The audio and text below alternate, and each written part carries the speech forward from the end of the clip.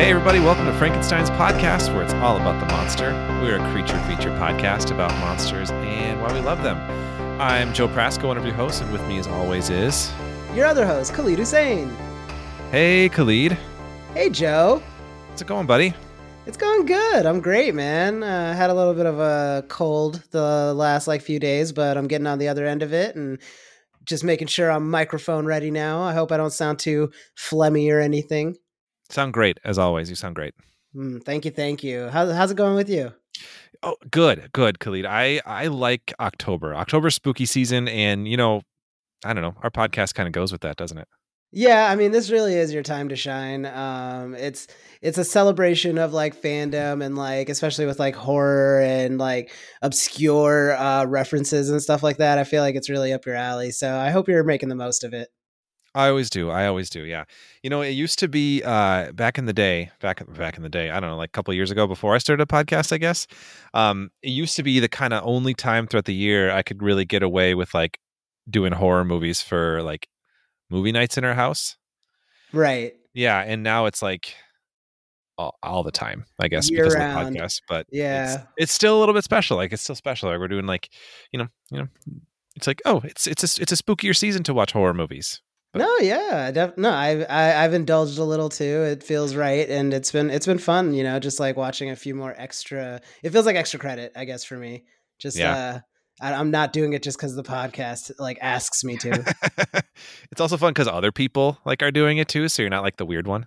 Right. Exactly. Yeah. I'm going with the flow. I'm with the mainstream on this one. Exactly. But it's been fun to do some fun Halloween activities. I mentioned this on a previous podcast. I always love Minnesota in the fall, when the leaves are falling and the colors are all pretty. But I like the vibe of this time, October, with leaves on the ground and the pumpkins are coming out and stuff. So we got pumpkins, of course. The kids got to carve pumpkins. They loved it. Got some fun ones. Halloween kind of activities. Got the the apple cider, of course, all that deal. Yeah. Just get in the spirit. I love it. It's a lot of fun. Pumpkin spice is back, baby. Yeah, I love pumpkin spice. I like pumpkin spice beer a lot. I've realized. Oh yeah. Yeah, I was I don't know. I didn't think about it until a little ways into October, and I was just getting regular beers at the liquor store, and I'm like, oh damn, there's pumpkin flavored beers, and I tried that. And I'm like, I like this. This is the time of the year that's perfect for the barrel aged whiskey tinted heavy beers. But so I get some of those and pumpkin beers, and you're set for October. Mm-hmm. I'm so glad you have a space to just comfortably out yourself as a pumpkin spice lover. Oh, I absolutely am. Yeah, pumpkin spice is the shit. Well, you know what, man? Let your freak flag fly. You enjoy your PSBs wherever, whenever. PSBs. What's beer? Also, I mean, the lattes are good PSLs. Yeah, I mean, I don't do caffeine and I don't really drink, so I don't know. I can't speak to either. I'm only going off your word. For all I know, it's the most garbage thing ever, but I trust you. So yeah, let's go. Yeah. PSBs. Yeah, you don't. It's true. You don't drink. You don't do. I forgot. Yeah, our listeners might not know, Khalid, that you're actually Amish. Yeah. I'm just getting back from a barn raising, and boy, are my arms tired. I was just giggling for a second because you're going with the bit, but then I laughed more at the arms tired joke. That was pretty good. It was nice. Speaking of jokes, Khalid. Yeah. Speaking of. Oh, God damn it. What do you call a sleeping werewolf? What do you call them? I don't know. An unaware wolf. Ew. I thought you liked that one. No, that was unfortunate. That's really the best word for it. Oh, you're playing with it because it's unaware and unfortunate. No. You're playing off it. I see what you're doing. That was good, Khalid. I like that. There's no play to be had there. Yeah, and that's a segue to what we're talking about today. It sure is, technically. You love it. Oh yeah, man. Can't get enough. Yeah, so today we are talking about the 2022 Marvel Special Event series. I don't know what you're calling it, what we're calling it, But yeah, it's called Werewolf by Night. It was directed by Michael Giacchino. That's my air horns. And Nice. I've got a synopsis from our homeboy Google, and it goes a little something like this. On a dark and somber night, a secret cabal of monster hunters emerge from the shadows and gather at the Bloodstone Temple following the death of their leader. The attendees are thrust into a mysterious and deadly competition for a powerful relic. Mwahaha. What a monster! They're creatures of the abstract that live off potential energy. It's alive! Spooky. Yeah, wanted to, you know, it's like this is going to come out around Halloween in time or whatever. So Yeah. Ooh, yeah. The laugh adds a lot. thank you. All right. So yeah, that's about that. What'd you think of it? Bro, I loved it. I watched it twice in a week, which like, I mean, it's only 50 minutes, so like that's not like super impressive, but Mm. like it was one of those things where I was like excited at the thought that I get to watch it again just so I like have it fresher in my mind. Yeah. It was, yeah, like we'll get into it, but so good just all the way through. Just the stylistic choices, the creature effects, which I'm so pumped to talk about.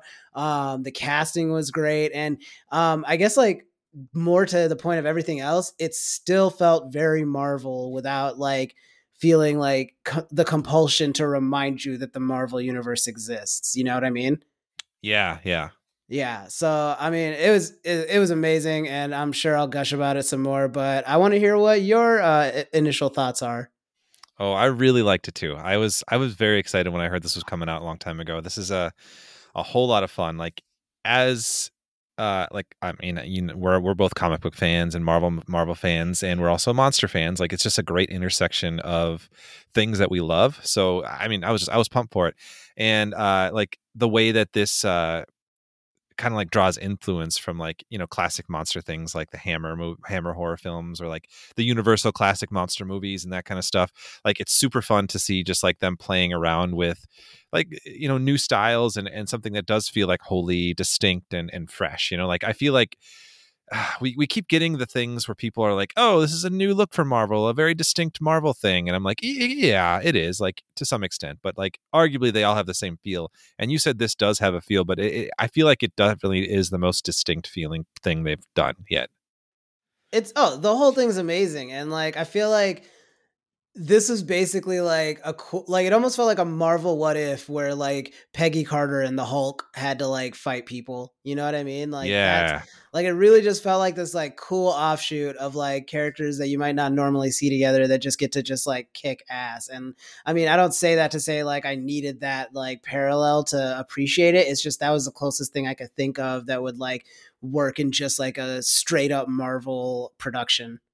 Right. Yeah. And no, that's a good way to put it. Like, it does kind of feel like an almost like a what if storyline, because it just feels so like the way it's shot, it feels so different than everything else. But um it's cool though, because it does really open the door for like just a whole new like like area for Marvel to explore. Like we've got like the cosmic space stuff. We got magic, we've got science and technology, aliens, all that weird stuff, gods and like afterlife stuff, and now we finally get into this like kind of like macabre supernatural element. Like I know that was teased with Blade, of course, but like this is the first like where they're fully diving into that, and so it's kind of fun to see the door like fully opened on that. Yeah, totally. And it feels like such a just like, especially labeling it a special event, which I think was wise, or like at the very least, like putting kind of an asterisk to it of like, they're not stylistically married to the decisions they made in this. It really was just for the purposes of this story, like making it feel like an old Hollywood like monster picture was the best choice, but they've given themselves the out of like they can still like play with the supernatural. They can play with like darker demonic like stories and characters and do it in a completely new way with, like you mentioned, Blade or any future productions they have. Mm-hmm. Yeah. So Yeah. I think it was like a very like clever move on their part to just like let somebody take the keys to a Marvel production and just like make something that feels wholly its own. And it really just it paid off in dividends. Like this really feels like an installment in like yearly like required viewings for like Halloween fans if they wanna watch something that's just like fun and new. For sure. And honestly, this kind of feels like I want to say, not to like get down on any of the Marvel productions, because I don't think we're those types of fans. Like, we've really enjoyed most of the stuff they put out, but like it feels like almost what was promised when they started trying to do the like Disney Plus shows. Like, in a sense, they were like, this seemed like a playground, like the shows, like an area to kind of do different kinds of stories that they weren't able to do in the movies. And as we pointed out before, like on the Moon Knight episode, like not a lot of the shows have really justified for the reason for being shows, other than just like where they could have been a movie, you know.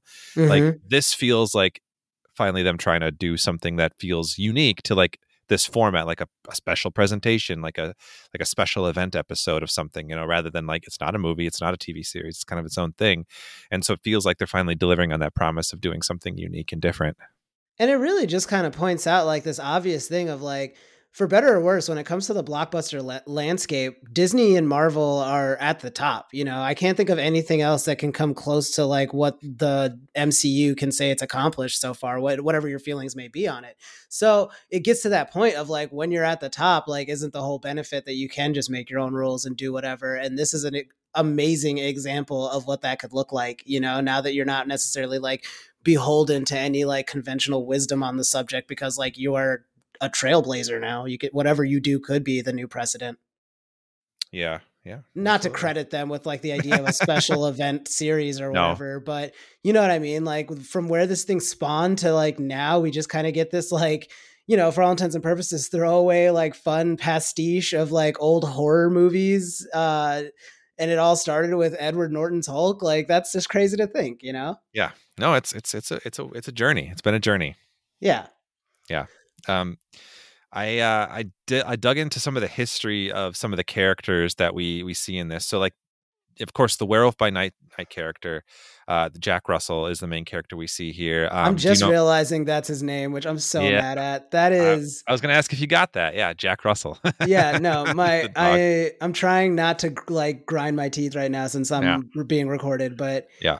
that is lit a fire inside me that on a werewolf only sparked embers from. Yep, there you go. Yeah, gotta ride those embers. Oh God, Jack Russell. Jack All right, Russell. Moving Yeah. on. I don't even think they fully say it. Do they say it? No, Maybe of course once. they don't. If they do, it's insane, and my brain forced me to like shut it out. Yeah, it's all right. So do you know where the character first appeared in the comics? I do not. Apparently in 1954. Before Marvel became Marvel, it was called Atlas Comics, and they published a 5-page short story called Werewolf by Night in what they called Marvel Tales number 116. Then when the Comics Code Authority like kind of loosened their rules in 1971, Marvel was now Marvel. They kind of came back to the concept and created the Jack Russell version of the Werewolf by Night in it's called Marvel Spotlight number 2, which was in February 1972. And it was actually based on an idea from Roy Thomas, who was kind of one of the like comic writers in Marvel, who came up with some of the like the more like that more horror side of things. And the name was suggested by Stan Lee, and the initial creative team was Jerry Conway and Mike Ploog. There was a second Werewolf of Night character after Jack Russell. I don't remember the name off the top of my head, but it was in 2020 where that was created. And it was actually created by a team including Taboo of the Black Eyed Peas, which was an interesting fun fact. Yeah. Right? That I was not expecting that to be what you said. Yeah, right. It goes an interesting direction there. But, Taboo, doing your thing. Yeah. So there are two Werewolves by Night. I think that the one that we see in the movie is, or in the special, is supposed to be the Jack Russell version, I believe. I don't remember what the other one's name is, so I don't know. So did you have like familiarity with the character or the storylines before you watched the movie? Zero. Not okay. Well, not this one, but I guess I know we're in spoiler territory always with these stuff, but we didn't mention that the other big kind of breakout star of this is the Man-Thing, right?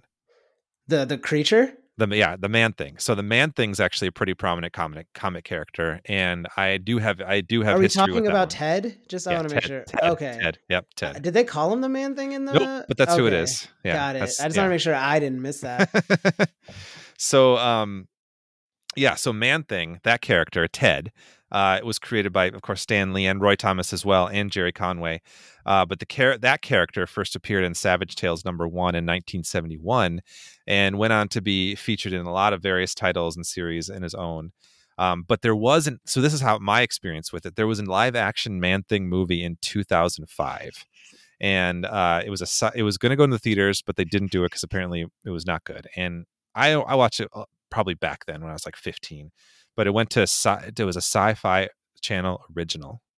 Yeah, and so they made this movie, and so the character is is actually, it's like a doctor, like Dr. I don't know, Theodore something or other. I forget. Not off the top of my head. I'll remember later. But that's why they call him Ted. That's like based on a person. But yeah, it's Man-Thing is what the character is called in the comics. Like a science experiment gone wrong or something? Something like that. So basically, yes. Yeah. Yeah. Science experiment thing. Scientists. But the Man-Thing was referenced in the MCU before this, Clee. Did you know that? I very easily believe it. They reference something and everything. Yeah, in an Agents of S.H.I.E.L.D. episode, Maria Hill says something about what is a Man-Thing. Oh, fun fact I can't believe I missed that. I can't believe it either, man. Wow. All right. Well, that's my bad, y'all. Absolutely, you're bad. But yeah, that's just a little history of those two characters. I mean, I'd say the other breakout is like the Bloodstone, Elsa Bloodstone character. She was great. She's amazing. Yeah, she was super cool.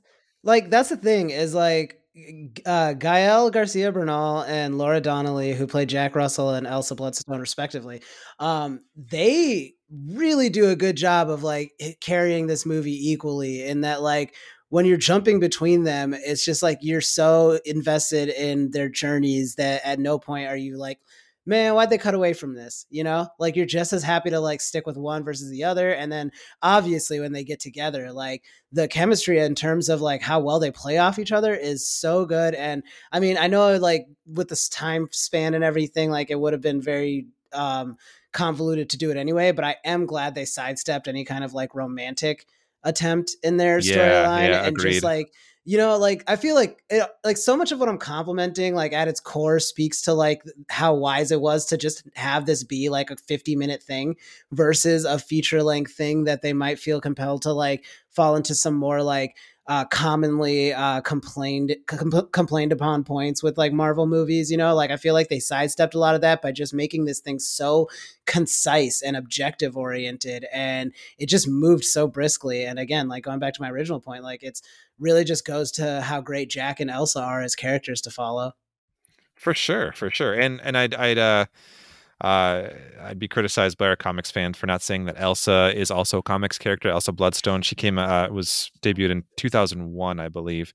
But yeah, she's also the daughter of Ulysses Bloodstone, and Ulysses was a character in the comics in the 70s too, who was part of like the Legion of, I don't know, monster hunters. I forget what they're called too, but like. So are they basically? Are they Marvel's version of the Constantines then, is the idea? That's a good question. I don't know.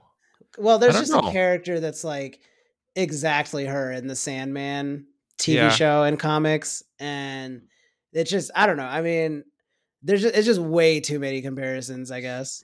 It's probably true. I mean, Marvel and DC like have a lot of those like paired off characters who are basically the one, but in a different universe, you know? Sure. It's very probable. I don't know like much about the way that they depicted the Ulysses Bloodstone in this is not very Constantine-like, but I could see, they may be like trying to make Elsa that kind of a character. Yeah. Right. Yeah. Like they're mirror versions of each other. Your Tony Starks, your Bruce Waynes. Right.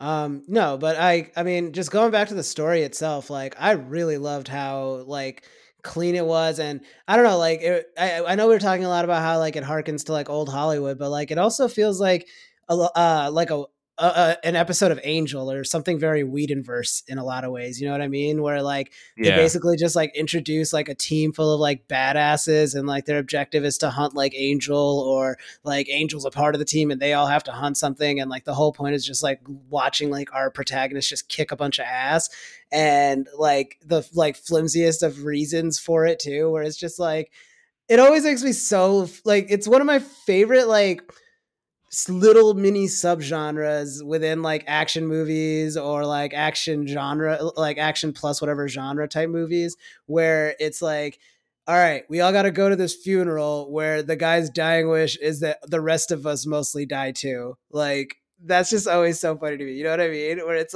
Yeah. like it's bad enough we got to go mourn like our fallen comrade. Like statistically, like half or more of us will die on this like hunt that we're doing to like celebrate his life. Yeah. No, I like that. I like that a lot too. I almost was going to say there's not a lot of exposition, but there actually is, but it's done in a way that feels like really breezy and quick. You know, it's like it gets out of the way quick, you know? Yeah, no, definitely. Yeah, like when they get into the action of it all, which like I am glad that we took like such a long time in the beginning and like just like set the mood and made it this creepy aura, and then we Mhm. have the amazing phonograph recorded corpse telling everybody Yeah. like his like wishes and stuff like that, and that stupid joke at the end about what is like Well, the I'm rotting for you. oh my god, Graveyard humor. I So watched that funny. and was like, this is for Joe. Like, this Oh is for yeah, the Joes of the absolutely. world. That was So so good. all of that was amazing. And it did such a good job of like subverting whatever like expectations you had so that when they do get into the action and when Jovan, the like, I don't even know what you call him. Like, he's like a like Norse Witcher type dude, and he just starts coming in heavy with that axe to take out Elsa, and it's all just so cool and exciting. And I don't know, it just like I was with it the whole way. It was so fun, and like getting to rewatch it and knowing what was coming. Like even times when before when I was like, okay, where is this going? Now that I knew where it was going, it moved so much quicker. Yeah. Yeah, I only watched it the one time, but I feel like I really want to rewatch it already. It's great. I love that. So you're mentioning that opening scene where they all kind of come into the chamber. That's really cool to see the trophy heads like all around the room. Oh yeah. Because like the visual effects scene, like I mean, we'll get into it, but like a whole crap ton of this is practical, which is super cool to see compared to like lots of Marvel stuff, which isn't always practical, a lot of CGI based stuff. But they created all of those, like, I mean, as you could tell, like they're all created like physical pieces that they put up there. So they had to kind of create these different kinds of creatures and monsters to just make for a trophy room, you know? And actually I got a list of like, in a sense, if we're going off like this is MCU canon, like it's canonizing a whole bunch of creatures in the Marvel world. Like, I mean, of course, werewolves we get, but like Bigfoot, Sasquatch is like canon. A bat like vampires, two-headed mermaids, a demon, reptilians, gremlins, like I mean, I all guess this is canon. the first time like they're like pointing at it like point blank it's canon, Yeah. but I don't know about you, but like I feel like Doctor Strange and more so Doctor Strange 2 and to an extent WandaVision really opened the door to like, okay, everything's game now in my Oh, mind. absolutely, absolutely. Yeah. You This is just like showing you firsthand it now, you know? Yeah, no, I do Yeah. like it. And I mean, there's been like sly references to vampires and stuff in other productions now. So it feels like they're really just keying us up for what like the next phase is really going to look like. And it's going to be like so much more niche. And like, to me, the optimistic side of me at least says like, oh, this is going to make for like way more original and fresh stories. Yeah. Same. Feel the same way.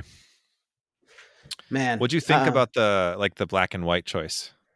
I loved it, honestly. I think it really just helped you forget the Marvel of it all. You know what I Yeah. mean? I think a big part of like at least the Marvel look that can kind of make you glaze over if you've seen too many of them, which at this point you either have or you haven't seen any. hmm I think for me at least, like the polish of like your typical Marvel production makes me take their cinematography choices a little less seriously at times. It all just feels a little too like showroom of like a Lamborghini dealership at times. Yeah. And so just going with like this like gritty black and white grainy texture, it really just made so many of the scenes in it stand out even more so. I mean, namely my favorite scenes are all from like the werewolf transformation into that like amazing third act. um I would say like the two that really stick out to me are the actual transformation when Jack is transforming and we see it entirely from the perspective of the shadows lighting up behind Elsa in the cage. That was an amazing choice. It like sucked me in even the second time. Like I just found myself engrossed by it. I was watching it with a couple friends and they were also just like captivated by it. It was so great. And then the one that I really loved was when he's in that little like hallway entrance, with like that metal door that's like slowly closing, and he's fully werewolfed out. Jack is werewolfed out, and he's just like leaping from wall to wall, just like tearing these guys limb from limb. And it's so graphic, and it's just like the crunches and all of it just is so visceral and still just looks like such an accomplishment on a stunt work level. And it all is accentuated by like this black and white texture, and it doesn't like read visually as graphic as it could have if they had made it in color, obviously, which I think is another like clever sidestep of what could only be Marvel standards and practices would have stepped in if it was like a fully like red painted room and like organs everywhere. So I think they very like delicately and elegantly sidestepped all of that with that choice. Yeah, 100% agreed. I think I think you're onto something. I read somewhere that they were able to get away with showing so much more like blood and violent scenes being black and white, so they didn't have to like worry about a different kind of, I think it was a TVMA rating at that point they were trying to avoid instead of an R. But no, that makes sense. Yeah. It's interesting. Yeah, it's just interesting to think about like how, like the considerations of like, making something black and white. Like you think about lighting and think about the way things look, right? Like I read Giacchino in an interview I read from him, he's talked about having a black and white monitor. So when they were shooting, he would reference that and make sure like, does this look good in black and white? Like, does this work? So they just, they were like thinking about that process the whole way through. Wow. No, I mean, let's just give a moment of praise to Giacchino here. Cause I mean, as far as I know, he's the first composer turned director in the MCU. So really like speaking of pioneering or trailblazing, this guy is really, really like coming out swinging for the fences with this. I was so impressed. What did you think of his work? Phenomenal. I loved it. Like he's obviously, like a fan of this style of like a monster, like classic monster movies. And it shows like he's doing like, he's directing this like somebody who's like, this is my shot to do this, like, I mean, he's certainly not like a nobody who's given a shot out of nothing. Like he's a very, very accomplished, composer, of course, but like he's coming in hot, and it shows. Like there's a lot of cool shots, a lot of cool things that he's doing, like techniques, like yeah, I'm very excited to see what he does next.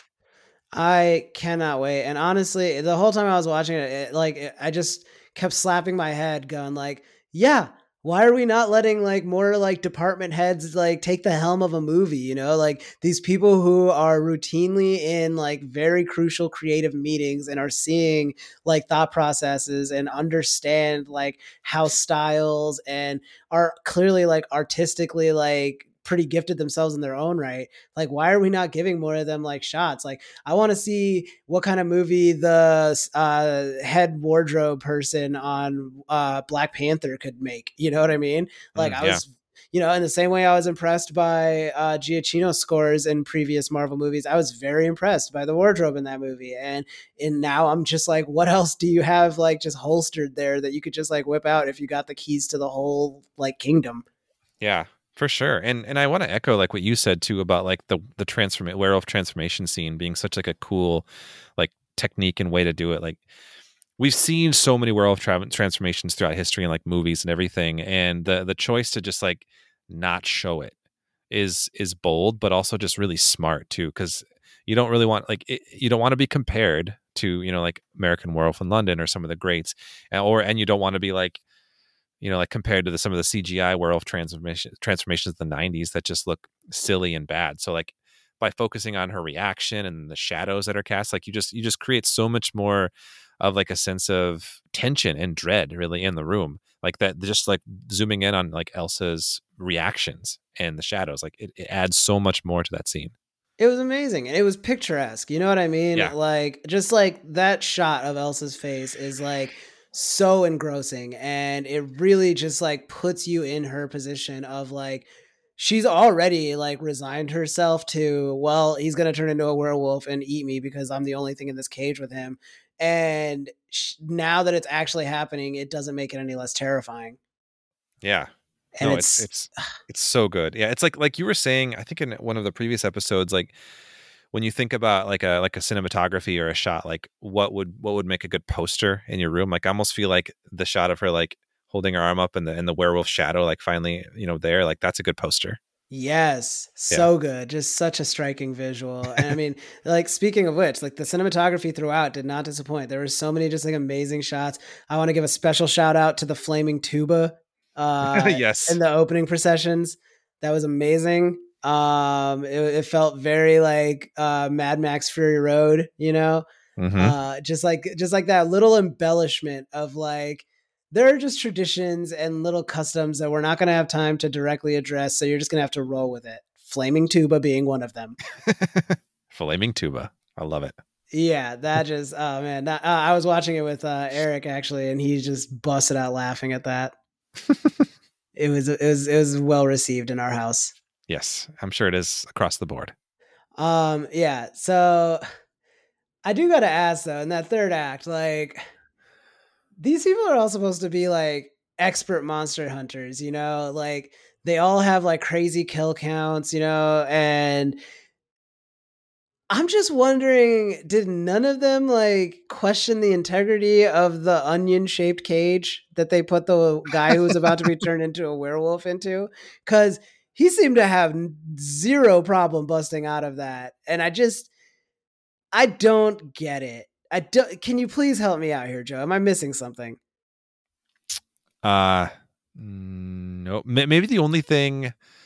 I mean, the monster hunters are probably like along for the ride in a sense. Like my only thing, maybe Verussa, right? The widow of Ulysses. Like she's not a Yeah. monster hunter. She's just there. Like she's not a hunter herself, right? She's not participating in anything. Like she's just kind of like facilitating. And so then maybe they're like, well, hopefully this facilitator has things figured it out, you know. But she obviously Sure, didn't.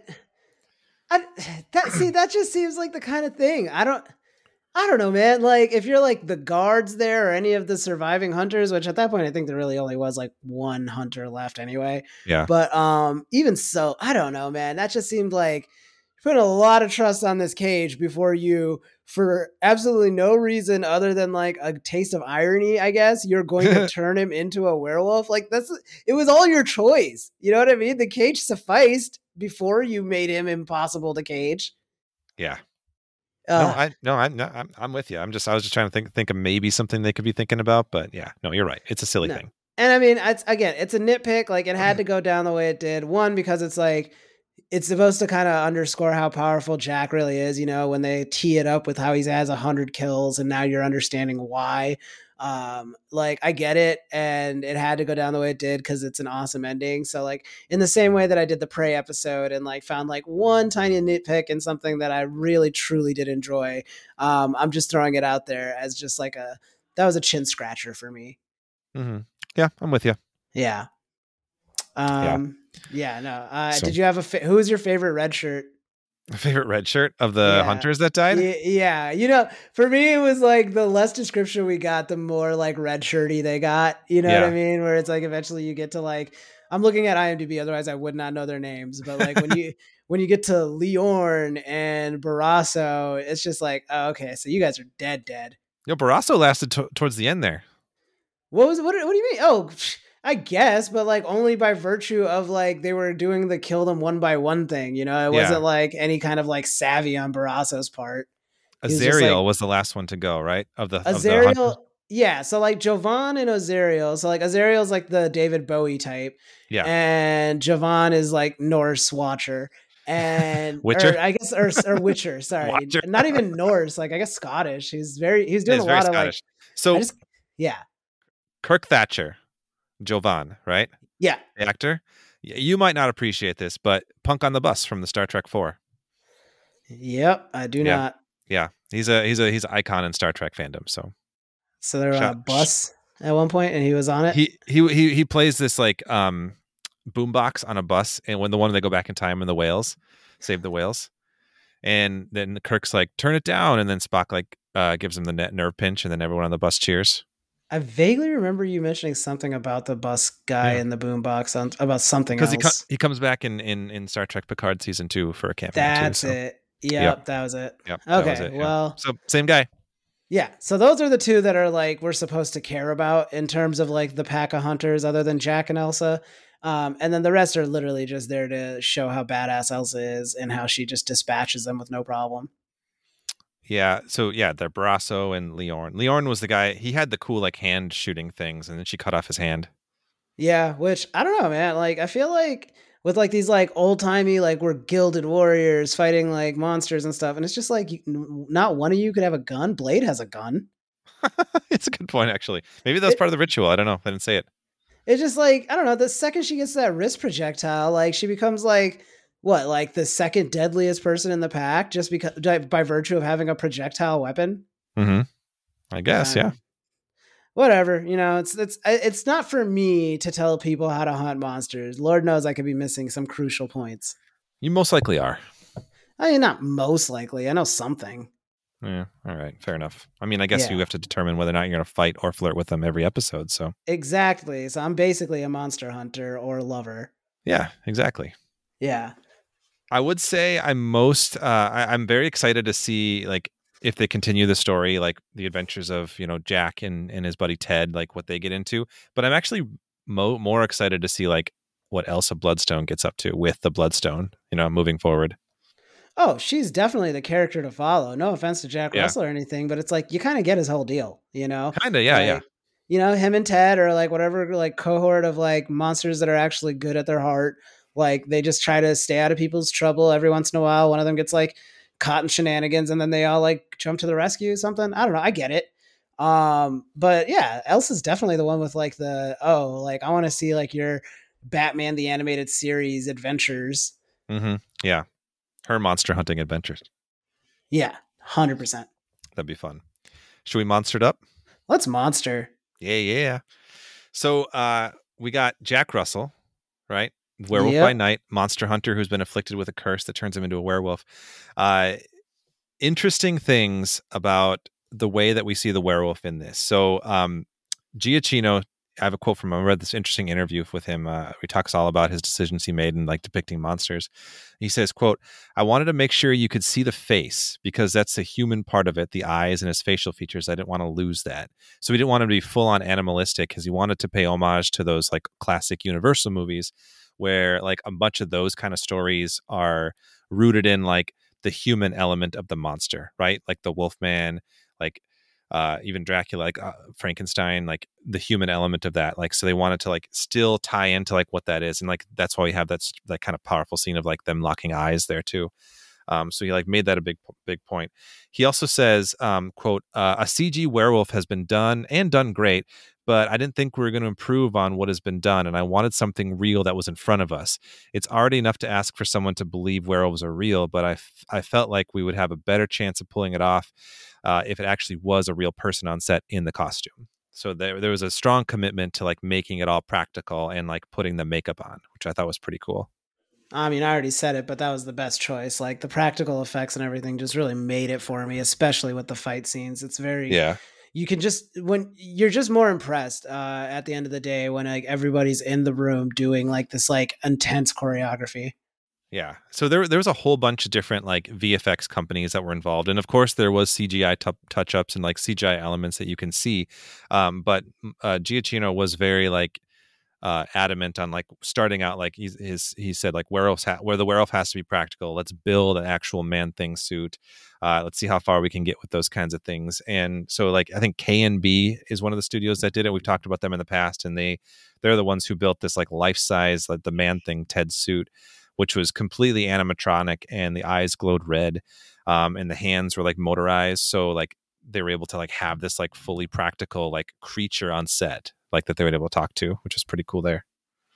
Yeah, no, I mean the creature effects on Ted were amazing. Like I love just like that weird like dreadlock style, almost like just hanging off, drooping off him. Like he almost looks like a melted candle at times, and the way that the only thing in color is like the bloodstone that's just like wedged in his back. And like, there's there's something that's like so telling about even that, of just like this like thing that's just like infiltrated him, and how like just helpless he looks at times, which is impressive when you're also looking at this like terrifying 9-foot monster who can kill super easily.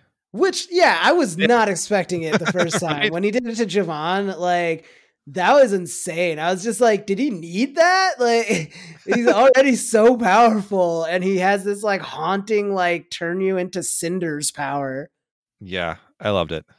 Oh my gosh. I don't even like, is there a species of him or no? Yeah. You said he's an experiment gone wrong. I'm- Thank God. Yeah, I'm pretty sure Man Thing was it's Man Thing. He's just like, it's just one. Yeah, there's not multiple.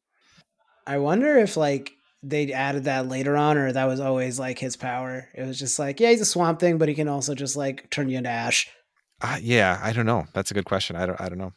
It was Um, sick. It was sick. yeah. And it was like, I probably again, another good like standards and practices sidestep of like, like you can't just like show this guy like just Tearing people apart. decimating people. Yeah, how he would do it otherwise. Yeah, that's smart actually.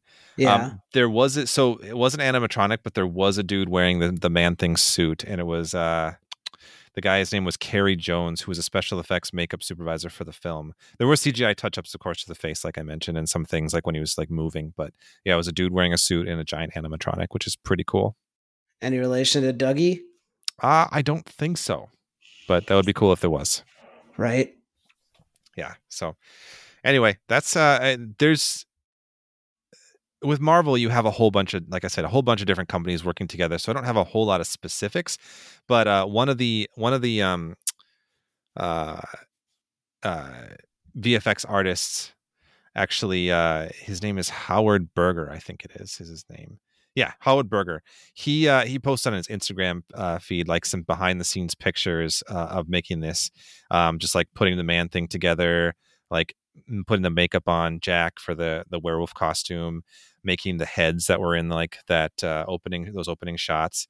And so I'll link to those photos, but it's kind of cool to see like the makeup work that's being done like behind the scenes and like the craftsmanship that goes into like all of that, the artistry. So yeah, it's definitely was done by like a crew that had a lot of fun making like monster stuff. Man, this whole thing must have been so fun to shoot.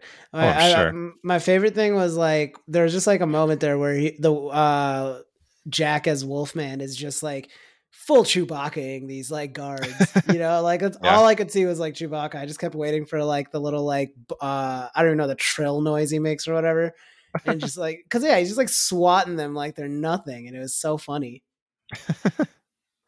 Yeah, no, I agree. Speaking of swatting things like they're nothing, Khalid, Yeah. that's a thing that bears will often do to bees when they're going for honey. I was right up there with you up until the bees honey part. You could have just said they swat things away like they're nothing because they're big. And that's a segue to the 4 Bears test.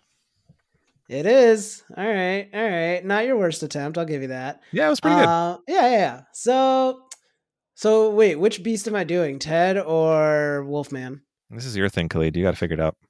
Man, you are just never a life raft around with you. Okay, so the 4 Bears test is basically what it sounds like, but also kind of not. Basically, I just asked this like dumb, fun thought experiment thing of what would happen if you replace the monster in question with 4 bears? Does it change the story at all? And I don't know. It's just a fun, dumb thing I do. So come along for the ride, folks. For this one, I guess I will go with the werewolf because it is called Werewolf by Night. And that is kind of the monster that like steals the show. No offense to Ted. He had some great moments, but Wolfman was just putting up points all night. You can't do nothing against that. So yeah, with the werewolf, as far as the 4 bears test, it's interesting because like it's come up a few times now, but like we're talking about like a group of people that like ostensibly could handle bears because they fight monsters all the time, and monsters usually like are smarter. They have magic, as we've seen with Ted, and like all these other elements that should make a bear not a problem for them. But they also don't like question the integrity of their onion-shaped cages.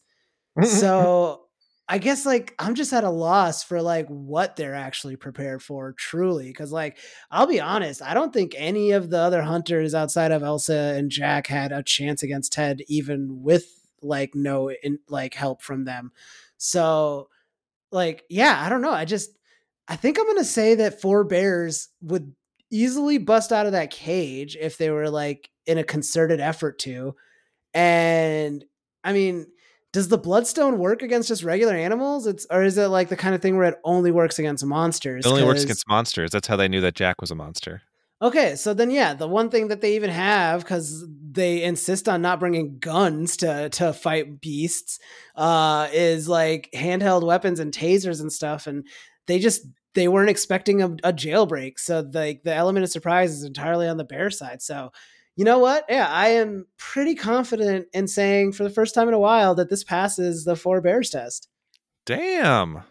Werewolf by Night passes 4 bears test. I don't like Elsa's chances just because I don't think that the bears are going to care that she looks them in the eyes or they have her scent. Yeah. That's really the bear's call. Maybe one bear, but 4, that seems unlikely. So Elsa's probably not making it out of that version. But I do think for the most part, the third act would have gone the same. I also think that if you go the other way of it, like where you replace Ted with the 4 bears, like the competition kind of stays the same. Like, what if we just release 4 bears into this maze and you have to hunt them down? Like, that also is a equally scary competition. Oh yeah, in a maze, bears are so fast. Like as soon as it's like barreling down on you, and all you have are these narrow pathways, that you're so boned. Especially if you find a dead end, Yeah, like you're I mean, screwed. yeah, like you got to be like looking for like the high ground and shit, and you just got to like stay away because in the maze, it's the bears' game. Yeah. No, I don't think that. So I think it passes on both fronts then, right? Would you say? More or less. I mean, I think it passes more than most other movies we've talked about just by virtue of like the location and the aforementioned lack of preparedness on their part. Yeah. No, I'm with you. Yeah. And speaking of virtue, Khalid, Speaking of, let's discuss your virtue in Would You Fight or Would You Flirt with the monsters in question? well, I don't want to like jump the gun here or anything like that. And obviously, of course, fight or flirt is what it sounds like. I talk about whether or not I would fight or flirt with the monster, depending on what I know of it. I don't want to jump the gun or anything, but the movie or the special event, sorry, kind of gives the answer away, you know? Like the whole thing is like finding the compassion in these beasts. That's what saves Elsa both times, you know? With Yeah. Ted, Jack is like, you have to like call him Ted and be like nice to him and all that stuff. And then later on, he's like, look me in the eyes and like, that'll like get to me, like the core of who I am, and I will like give you mercy. So you know, like it's hard to argue with like the straight up text of the movie telling me exactly what I need to do to survive, because at no point does it give any option other than like if you're lucky enough to like get a kill shot with the bloodstone, like it gives you no other option to survive it. So I have to flirt. You know what I mean? Mm-hmm. Yeah, no, Um, I think that's great. I was with you. I was like, but you have thrown some curveballs at me and surprised me. But I think that you have to go with flirt here. Well, yeah, and I mean, they went through such great lengths to show like how cool Ted is, and Jack seems like a pretty chill guy, like 29 days out of the month. Mhm. So, like, they're giving me a lot of leeway in terms of like finding something I can like hang on to relationship wise. Like Ted seems like as soon as I learn his weird language, like we're gonna hit it off. He seems funny. Yeah, big softy too. Yeah, and you know, like they're going on adventures, jailbreaks, and stuff like that. We could be like a monster A team. I'll be Mr. T. I think in the comics it's called the League of Monsters or the Legion of Monsters. Like there's No, I like Monster A team better. I mean it's your thing is better. Yeah. But Thank that's you. what they are in the comics. We're all just driving in a van. Yeah. Driving in a van. Play the A-Team theme song. Something like that. I think that was Yep, that was exactly it, Khalid. Yep, don't nobody call me on it. Yeah. Anyway, that was good. A little bit shorter episode for you guys, listeners here. I know it's a shorter like property that we end up reviewing, but I think that was a fun conversation about it. Super fun if I do say so myself. Yeah. Should we move into our final segment of the show? Let's do it. Our final segment is called What the Jeez. Fandom? Thought I was a sick one. No, it's part of the bit now. But Fair. what the fandom segment of the show is where we each share 1 to 2 to maybe 3, I guess, Khalid, things that we are into, that we're listening to, watching, reading, what have you that we think you guys might enjoy. Khalid, what the fandom with you? My what the fandom is actually going to be a movie that I threw on right before my rewatch of Werewolf by Night. Ooh. It's a 2021 film called Mona Lisa and the Blood Moon. I was just Oh, I really want to see that. I it's saw the trailer recently. Oh, buddy, the trailer is what sucked me in. Sometimes I like to do what I call like Amazon Prime roulette, where like I'll just go through and be like, all right, let's see what in the depths of Amazon I'll find. And this came up in one of their new releases sections, and it's amazing. It's directed by Anna Lily Amirpour, who directed this amazing. I believe it's Iranian. It was an Iranian black and white film years ago called "A Girl Walks Home Alone at Night." Which Great movie. That's also a great movie. 110% recommend it. It's just like an Iranian vampire movie, guys. That's all you need. That's the sale.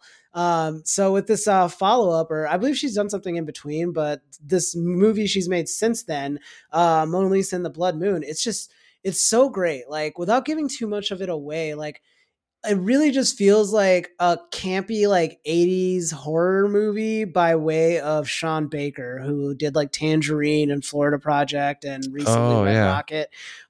There's just like this like Sean Baker, Harmony Korine kind of like grittiness to it, you know, where like it's so much about like highlighting like the quote unquote like underworld of a town and like giving the humanity to those characters. But then amidst all of that is like this gonzo awesome, like supernatural sci-fi genre plot that at no point do they feel like they're clashing. And it leads to a very exciting finale. And yeah, man, like when we talk about cinematography and like the best shots are the ones that could be posters in your wall, like A Girl Walks Home Alone at Night had a bunch of them, and Mona Lisa and the Blood Moon carries on that tradition. It's just so many just striking visuals, and you really just like it's set in New Orleans, and you really just get like a feel of the type of New Orleans that the director is trying to show us. And yeah, just go ahead and check it out. As of this recording, it's available to rent on Amazon Prime. If there's other ways to check it out, we'll throw it into the footnotes. But yeah, that is my What the Fandom this week. My only one, Joe. Wow. Yeah, saucy. Yeah. It's got a good cast though, right? Too. Really great cast. It's got Kate Hudson, Craig Robinson, Ed Skrein plays a very interesting character, which I only knew him as the bad guy from the first Deadpool, where he's like a smarmy, like British dude. So like to see him in this character was very illuminating. And then Jeon Jong Seo plays the lead character, Mona Lisa, and she is awesome. I think she's been in some other stuff that I just haven't had the chance to check out, but I am officially counting myself a fan of hers. Awesome. Yeah, I'm excited to check that one out. Yeah, man, definitely check it out. I think you're going to get a kick out of it. And Joe, what the fandom with you? Thanks, Khalid. Your throat clearing was not as intense as mine. If I do too intense of a fake throat clearing, it's going to turn into a real cough. I mean, that's commitment though. Yeah, I guess my heart's not in it. I don't know what to tell you. That's fair. Anyway, thanks for asking, Khalid. Yeah. My What the Fandom this week, I'm gonna carry the theme of the spooky things since it's October and spooky month. But I am going to recommend another book. I've recommended this author on multiple occasions, but I'm reading a new book by her. It's The Hollow Places by T. Kingfisher, which is a pseudonym for Ursula Vernon. I recommended some of her fantasy work before, and one of her other horror novels called The Twisted Ones in the past. And her horror work is really interesting because she's playing in that kind of sandbox of like cosmic horror, like Lovecraft style stuff, but takes it into this like more modern setting. And she has characters usually as like female protagonists that definitely have this kind of like snarky, humorous attitude in it. So it's a really interesting like pairing with that kind of like existential dread and just like somebody who like kind of cracks like jokes here and there. And they never feel like off-putting or cringy. They always feel like kind of like how you would cope with a situation like that. But The Hollow Places is really cool. Like the Twisted Ones before it, it's an update on a classic short story from that genre. And in this case it's an update on an old story called The Willows by Algernon Blackwood. And it's it's such an interesting, unique story, but it follows the main character, Kara, who reeling from like a divorce, comes down to North Carolina to help her uncle run this like really obscure like pseudo Ripley's Believe It or Not museum. The uncle gets sick, and so she has to be in charge of it, and she finds this strange hole in the wall, and the hole ultimately leads to this like other dimension, other world with like kinds of incomprehensible like entities that do like awful things to whoever finds themselves coming into that realm. And like the planes shift and like things aren't quite as they seem, so if they explore a little bit, they're like, we don't know where we came from. So there's a lot of like just really interesting like concepts. It paints a really cool picture of the world. It's just like, as a horror work, it's really well done and effectively scary, but there are also times where I found myself like actually like giggling and laughing at some of the things that the characters say and how they react to a situation. But for my like October spooky read, like I am absolutely loving it. I'm just like plowing through it. Like I don't have a whole lot of time to sit down and read, but whenever I can, I'm pulling it out. I'm really enjoying it. So if you like kind of scary like cosmic horror books, like definitely check out The Hollow Places by T. Kingfisher. I am almost done with it. I would say not quite, maybe over 3/4 the way done, but I am very excited about it at this point. So that is mine for this week. Nice. Well, you guys got a lot to chew on from both of us. Yeah. Give it a read, give it a watch when you can. And thank you for listening to our fun discussion of Werewolf by Night. I know I enjoyed it and enjoyed talking about it. I hope you did, Joe. Khalid, can I say a few things before you sign us off? Yeah. This is off script, y'all. I have no idea what's coming. I just wanted to put that out there. All right, Joe, you have the floor. All right. Thanks, Khalid. I just wanted to say, if I hadn't gotten a chance to say this before, but like, welcome to any new listeners. We've had a big uptick in listeners. For some reason, our episodes on Predator and Prey, both respectively, are very popular with people. So people have been finding us through those, and I hope whoever finds us through those have been like sticking around and checking out other episodes. So if you're one of those new folks who just recently found us, welcome. And I also just wanted to say it's been a lot of fun, Khalid. We've had a few episodes in a row that you and I have been just doing together. But for those of you who've been wondering, like, if we're having any guests coming back on, definitely keep an eye out for episodes coming out in the next several weeks and next couple months. I've been working hard and lining up some really fun and interesting guests to come back and to have for the first time, and some fun projects to really discuss. So I think the coming months of Frankenstein's podcast are going to be really really fun. We got some goodies coming up, folks. Yeah. I can co-sign that. Joe has been working hard. So that's all, Khalid. Just wanted to say excited and welcome. Yeah, welcome. I also want to say that as well. It's cool, and we have a fun time talking on here, so I hope you guys are enjoying what we put out there. And yes, welcome to all the newbies. You're in for a lot of just groan-worthy jokes from Joe. Yeah, but with all that being said, thank you for listening, and until next time, creep it easy.